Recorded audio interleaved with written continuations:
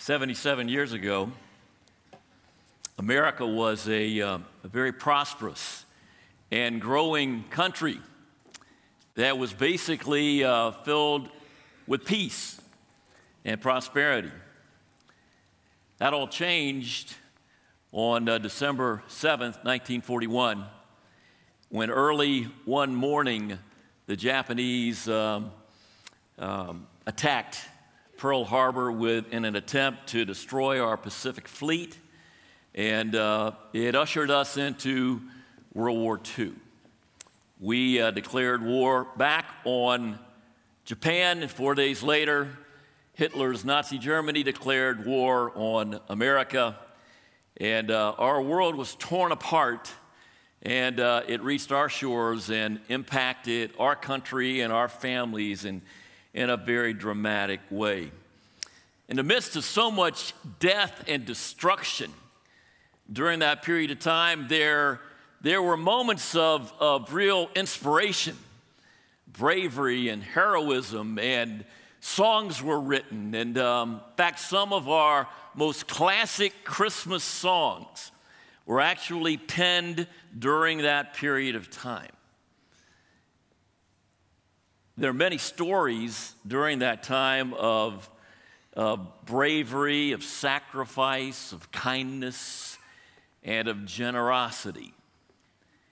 One of my favorites took place during what they call the Blitzkrieg, where Nazi Germany was bombarding and pummeling Great Britain and London with bomb after bomb after bomb and air raid after air raid, and destroying that city. And when America entered the fray, American soldiers were there to support and to help and to try to defend. And there's this touching story of in the midst of all that destruction, there was one little pastry shop, one little donut shop that continued to operate. And American GIs would go there and they'd get a treat, and they'd get some food and maybe a cup of coffee. And there was poverty and destruction all around them. And one morning, a couple of GIs were in there getting their normal donut or so.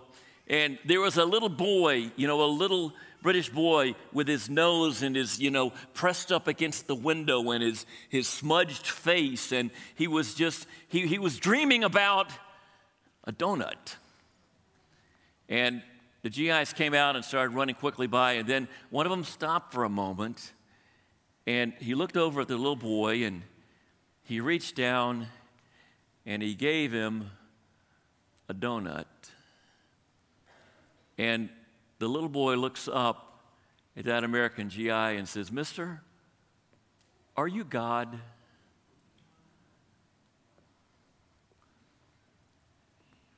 That incident captured a really important truth for all of us. We are never more like God than when we give. And can we get an amen on that? It's what this season really is all about. God loved, so He gave. We know the central scripture in many ways of our faith. In John 3:16, that God so loved the world that He gave. He gave a gift, the ultimate gift, the gift that Isaiah prophesied about, the wonderful counselor and the Prince of Peace. He is the gift, the ultimate gift to humanity. It's Jesus Christ, and that motto has inspired giving throughout the years.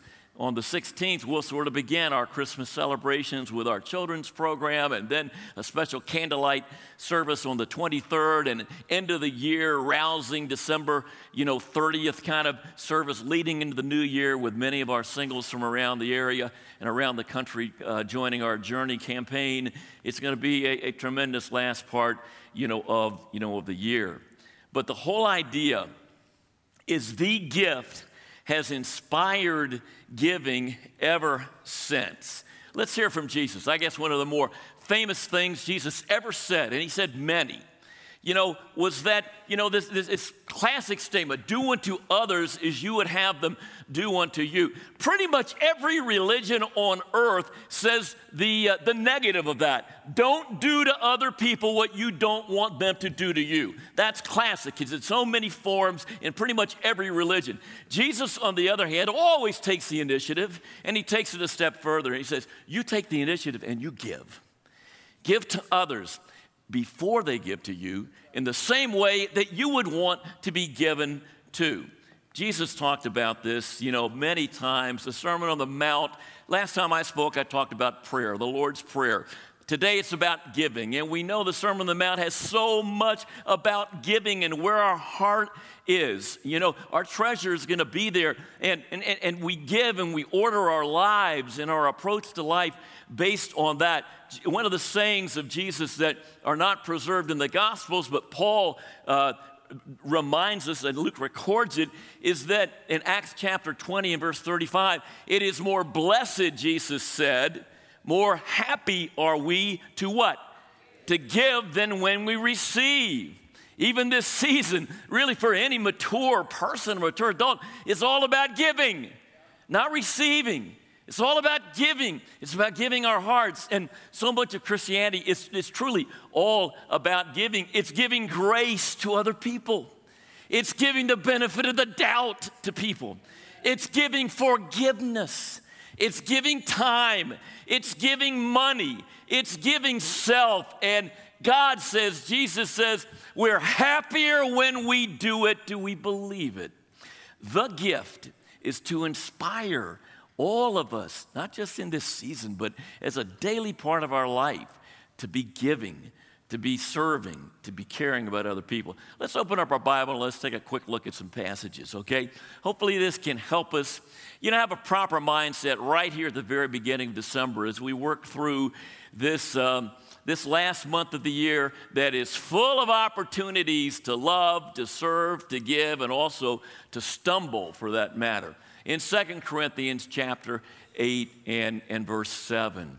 What an interesting passage. And if you've opened your Bible, you can see the context of this whole great concept, excelling in the grace of giving. What the apostle tells us is, since you excel in everything, thank you, Apostle Paul, for giving us the benefit of the doubt that we excel in everything. He's given us a lot of encouragement and positive vibe at this point. But he says, just as you excel in everything, in your faith, in your speech, in your knowledge, in your complete earnestness and the love that we have kindled in you, you see to it that you excel in this grace of giving. How you doing? How am I doing? This is God's plan.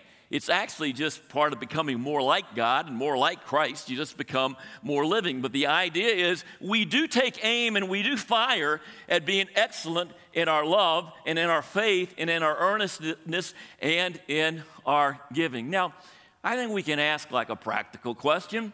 What is it that inspires us to give our best? This is, wasn't that a great song? Little Drummer Boy. Interestingly, it was written during World War II. First sung publicly by the Trapp Family Singers. Remember Sound of Music? Little Drummer Boy. I played my best for him. Pa-rum-pa-pum-pum.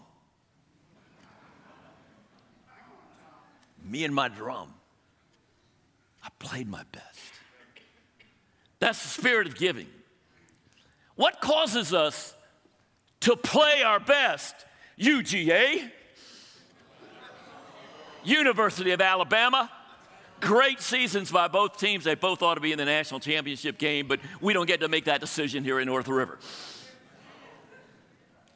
What causes you to play your best, to give your best, to prepare the best, to cook the best? What is it? Well, it's when it's important to you, right? It's when it's important to us. Every Sunday morning is like a litmus test on that. We come to church and we sing and we pray, we take communion and we fellowship and we give. Many of us still, as the plate is passed, or we've already given online. Do we give our best? Our best. We do if it's important to us.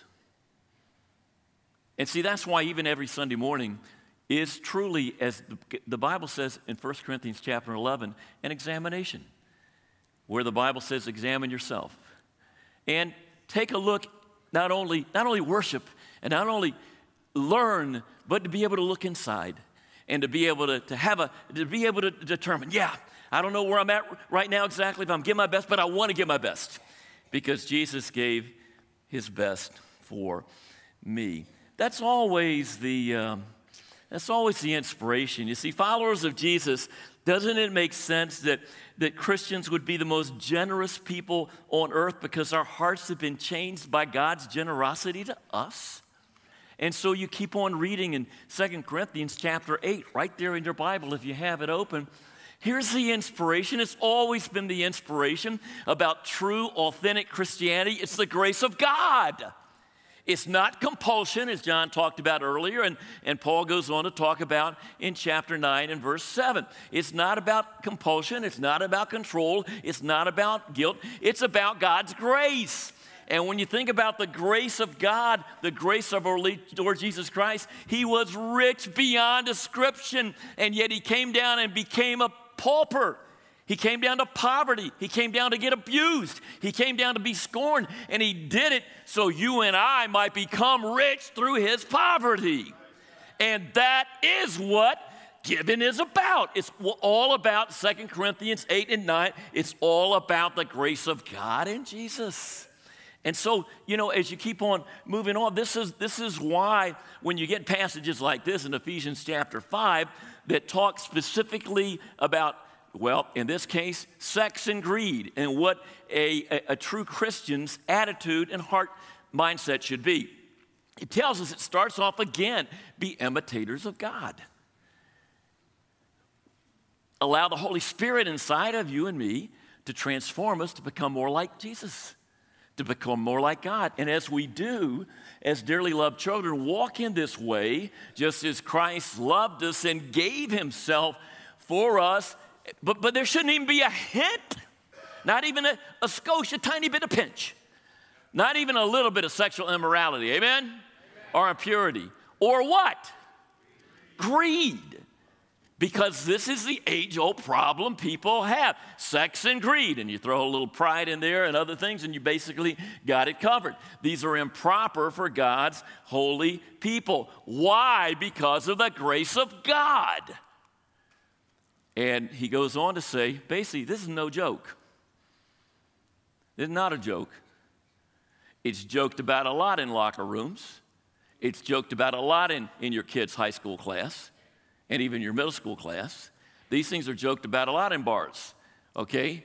But this is no joke because no impure or immoral or greedy person, he's an idolater, has any inheritance in the kingdom of God. Don't let anybody deceive you or your culture deceive you with empty words on this. This is serious. Deal with it, particularly in these two areas. And so this is some, strong things that are being, being said here. It's very, it's interesting, to me. Bob, you did a great communion and contribution last week, didn't he? And he said, feel free to clap. I mean, Bob's an amazing brother. And so, but he said an interesting thing. If it's touchy, we need to what? Touch it. And he was talking about death. He's also been talking and teaching a lot to us about diversity. John touched on one today, wrote a newsletter article about it, about money. He was actually very gracious about it. If you read the article, he's able to say, hey guys, we've done a real good job at North River. God has done a lot of things, but we're a little behind in our contribution this year. And I hope you can make it up if you haven't been, being focused and being consistent and being generous, about it. The Bible touches on money. It touches on greed. It touches on sex. It touches on immorality. And it just tries to help us to have absolutely the right and the great spiritual mindset. Now, one of the things we have to deal with is the fishbowl we're all swimming in. Anybody remember Black Friday or Cyber Monday? I mean, this is our culture. CNBC reports that during this Christmas season, we are going to spend $1.1 trillion.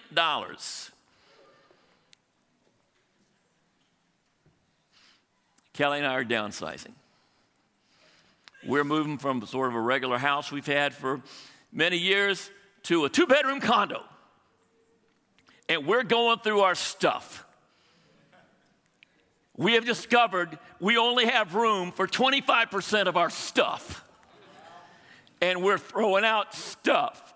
And we're doing, putting stuff online. We're giving away stuff. We tried to have a garage sale in a monsoon yesterday afternoon. And going through everything.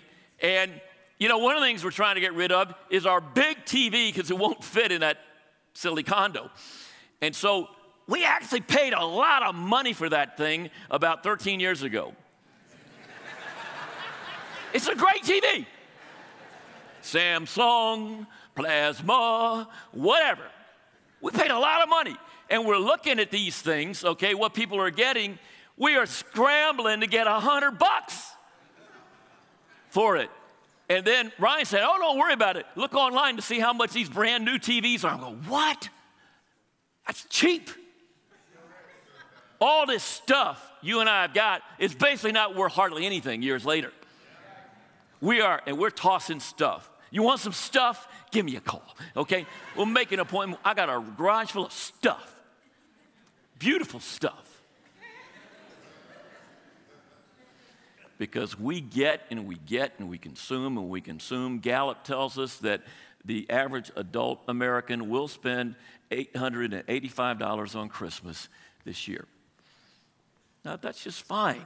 It's okay to go spend some gifts and some money. It did cause me to ask, if that's the case, adult disciples here, are you planning on giving $885 to God's work?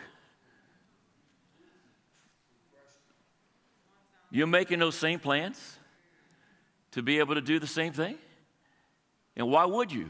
Do we even think about that at all? Now, in the midst of all of that consumerism, in 2012, some people came up with the idea of Giving Tuesday. Are you aware of that? And so the Tuesday after Cyber Monday, there's something called Giving Tuesday. And it's the idea of a focus on charitable giving and giving to good works. What the statistics, again, tell us is that as far as charitable giving goes, people in America who make between $100,000 and $200,000 as a couple or as a family, and that would include some people sitting here in this auditorium, give about 2.6% of their income to charity, their church or their charity. People who make below $100,000 as a family average 3.6%. Percent. They give a little bit more. That's just across the board. Now, Christians and disciples, of course, are much more generous, than that, but that's basically how people, focus their life. I read this article, that was really interesting to me. Aaron Rodgers, you got any football fans here? Don't worry, he may not make the playoffs either, just like the Falcons. But he just received one of the largest contracts ever in NFL history in August. He's making $33.5 million a year. He's going to be able to receive, along with incentives and along with what he was already scheduled to make, $67 million by the end of 2016, and which is great. I mean, he does a great job, and our NFL industry pays him that. And he was in the news because he gave a gift of $1 million to wildfire victims in California. That's a beautiful thing to do. That's very generous. That represents about 2% of his income.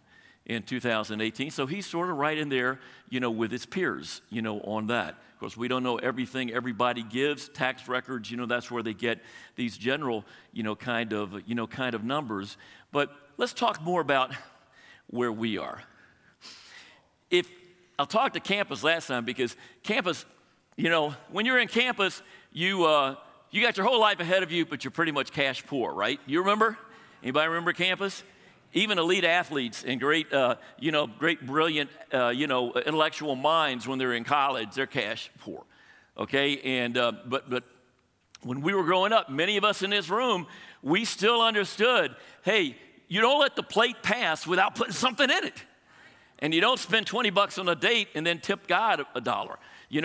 That's just not the way that you approach, kind of things. Don't worry. I'll drill down on those guys in the second service. We can pass more quickly here. But I do remember in 1972, my mom died. I was raised by a single mom and grandparents, and I was, it was hard not to have a family anymore, but I did get a check from Social Security for about $250 every month for about a year after my mom's death. And I remember taking that check and going, okay, no, I'm going to, what, 10% of that? That's okay, $25 a month. And all right, so this is me telling me to stop, okay? I'm trying to really do better, okay. Let's fast forward, okay, I got about a minute. Okay, so here we go. But seriously, Kelly and I have tried to structure our life so we think about things. Are we paying more on our mortgage or our car payment than we are to God's kingdom? And, giving is a very important thing for all of us to consider. You got to decide it yourself, but you decide it and prioritize it through the Scriptures. And the most important thing, there's so much more to giving than just weekly giving to the church, although that's where we drill down for about 10 minutes, because it's just that kind of, time of year. The most important thing we give is ourselves, right? December 5th, 1969, almost 49 years ago, I became a Christian and got baptized as a freshman at the University of Florida, and I gave my life, and that is the most important thing for me to get up every morning and renewing that. I gave my life, and let's pray for all of those that are making those decisions to become a Christian by the end of the year, a new life, new year. Our last scripture as the music begins to play, all right? Each of you should give what you've decided in your heart to give, not reluctantly or under compulsion, because God loves a cheerful giver. And God is able to bless you abundantly, so that in all things, at all times, having all you need, you'll be able to abound in every good work. Believe it. God so loved, He gave, and God loves a cheerful giver.